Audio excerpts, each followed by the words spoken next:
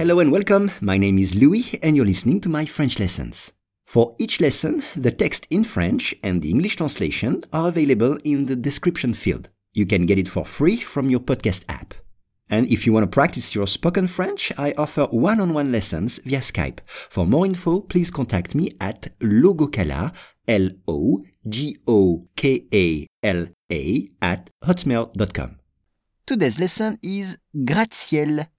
Paris est prêt à participer à la course avec Londres vers le ciel, avec 12 nouveaux gratte-ciel. Once again, Paris est prêt à participer à la course avec Londres vers le ciel, avec 12 nouveaux gratte-ciel. On commence avec « est prêt ». Est prêt. Attention, prêt, c'est E accent circonflexe T.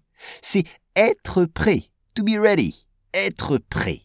Exemple, j'ai mis mes chaussures de sport. Je suis prêt pour jouer au tennis. J'ai mis mes chaussures de sport. Je suis prêt pour jouer au tennis. Ou bien, attendez-moi, je ne suis pas prêt.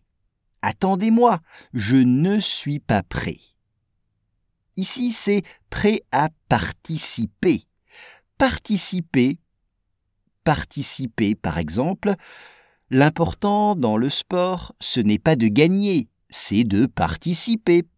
C'est de faire du sport, pas forcément d'être le premier. L'important, c'est de participer, de faire partie. C'est ça, participer. Participer à la course, une course, a race, une course. Et on dit faire la course. Exemple, je veux faire la course avec toi. Je serai plus rapide. Je veux faire la course avec toi. Je serai plus rapide.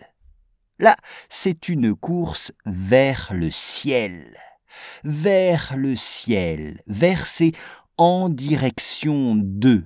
Exemple, je vais vers Paris. Je vais en direction de Paris. Ici, c'est vers le ciel. Le ciel. The sky. Le ciel. Exemple, aujourd'hui, il n'y a pas un seul nuage dans le ciel. Aujourd'hui, il n'y a pas un seul nuage dans le ciel. Et enfin, un gratte-ciel. Regardez l'orthographe de gratte-ciel, avec un tiret entre les deux, hyphen en anglais. Un gratte-ciel, skyscraper en anglais. Exemple, le plus haut gratte-ciel du monde se trouve à Dubaï. Le plus haut gratte-ciel du monde se trouve à Dubaï.